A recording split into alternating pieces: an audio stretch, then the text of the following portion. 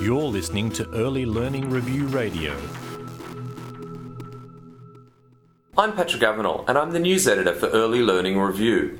Dr. Daniel Skorich is a psychology researcher at the University of Queensland. He has been researching autism spectrum disorders and has published a paper that shows the relationship between clusters of social interaction characteristics that were previously thought to be unconnected.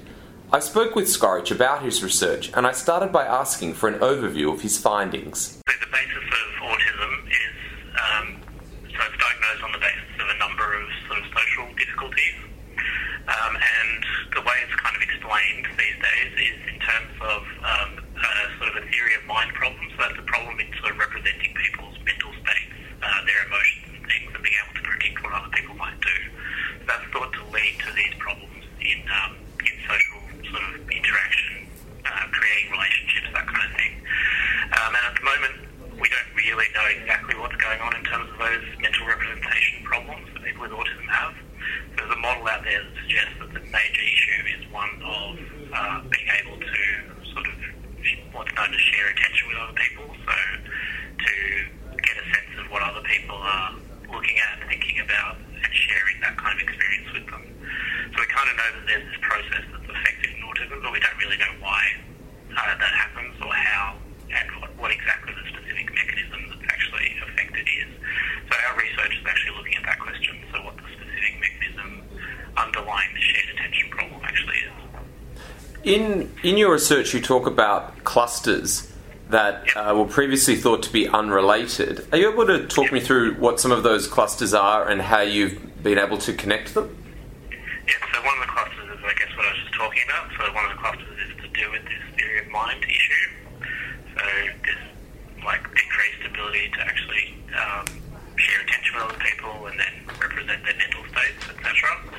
People with autism, they also have this tendency to integrate information less thoroughly, so to focus on, say, the parts of things rather than on the whole, so to focus on sort of local features rather than the overall kind of picture.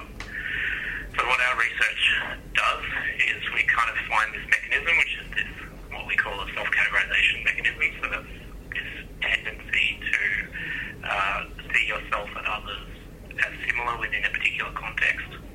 That actually explains the shared attention problems. And importantly, it also is reliant on very integrated kind of processing. So by saying that the self-categorization process is an integrated form of processing and it leads to these issues of shared attention, what we're doing is bringing together those two clusters, so the sort of information processing cluster and then the theory of mind sort of cluster. What sort of implications does your research and your findings have for, sort of, I guess, three parts of the process: the diagnosis, then sort of the intervention, and then the ongoing treatment of a person with autism? So there's the possibility, though we haven't really looked into it in much detail, of using a task that we actually use in some of our experiments as a diagnostic tool, potentially. So we have this task where people are basically engaging in this sort of self-categorization process. So they're basically presented with information about other people, and then we measure the extent to which they see themselves as similar or different to those other people in this particular context. We can get a score from that. And our research suggests that the more autistic-like traits you have, the lower your score is on this self-categorization index. So it is possible that in future we might be able to adapt that in some way to become like a measure for diagnosis. So obviously very early days, and we're just sort of thinking about it. We haven't actually done any research to suggest that we might be able to use it in that way. In terms of intervention, there's various things, again, that we're just sort of starting to think about and starting to develop. Probably the most important one, I guess, at this point is our findings, because they suggest this decreased ability or tendency to self-categorize, link autism directly in with this process of sort of seeing yourself as members of particular social groups. So this is something that we just do normally. We just see ourselves and we construct a sense of ourselves based on the social groups to which we belong. People with autism, our research suggests, do that less. And the important thing here is that the more we actually identify with social groups, the more we belong to social groups, the better our health and well-being strategy has been developed at UQ called the Groups Health Program, which is actually trying to use that principle to actually help people in general to improve their health and well-being by actually teaching them how to sort of create social connections, maintain their social connections, etc. And what we're now doing is actually adapting it or thinking about how we might adapt it for people with autism. In terms of long-term maintenance or helping people, I guess the Groups Health Program is actually designed for that too. So one of the modules within the Groups Health Program is actually about sustaining these sort of group ties. So helping people to first develop group ties, so develop ties with particular social groups, and then to maintain them as well over time.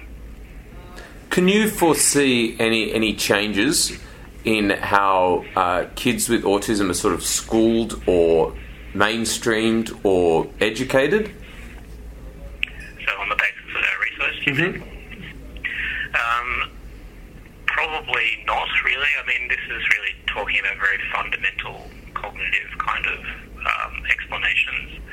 So in terms of what we do, I guess at the front end, some things we could change a little bit, but I guess what's being done at the front end, there's a lot of evidence for the way that we do things. So, for example, there's another program here at UQ called the Secret Agent Society that has been shown to have very high effectiveness, and it's run in schools, and it helps people with autism basically develop their social skills. So because it's a very front-end process, we could sort of change little bits and pieces based on the research that we've done, but probably wouldn't change that much in terms of whether kids would end up in mainstream schools or in sort of special education schools. On a personal note, what inspired you or led you to this course of study and research? I actually used to work in a special school, so I worked with kids with autism. I always just found them, I guess, it quite fascinating, quite interesting. I also think that some of the social components of autism and this theory of mind process that I was talking about, being able to represent mental states, is something that's kind of fundamental to who we are as human beings. So it allows us to kind of understand that process as well. So I think that's part of it. And also just when you see, I guess, how profoundly affected people can be, I just wanted to do something that could, I guess, help in that process as well.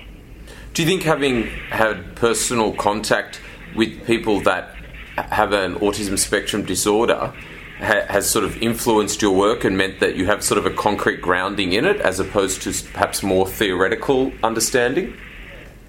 Yeah, I definitely think that's true. So just knowing, I guess, how the intervention programs work, because I've also worked in mainstream schools with people with autism, kids with autism, as well as in the special schools. So I guess knowing how those function and knowing the difference, I guess, between sort of working with kids with more high-functioning autism and also those who are a bit more low-functioning.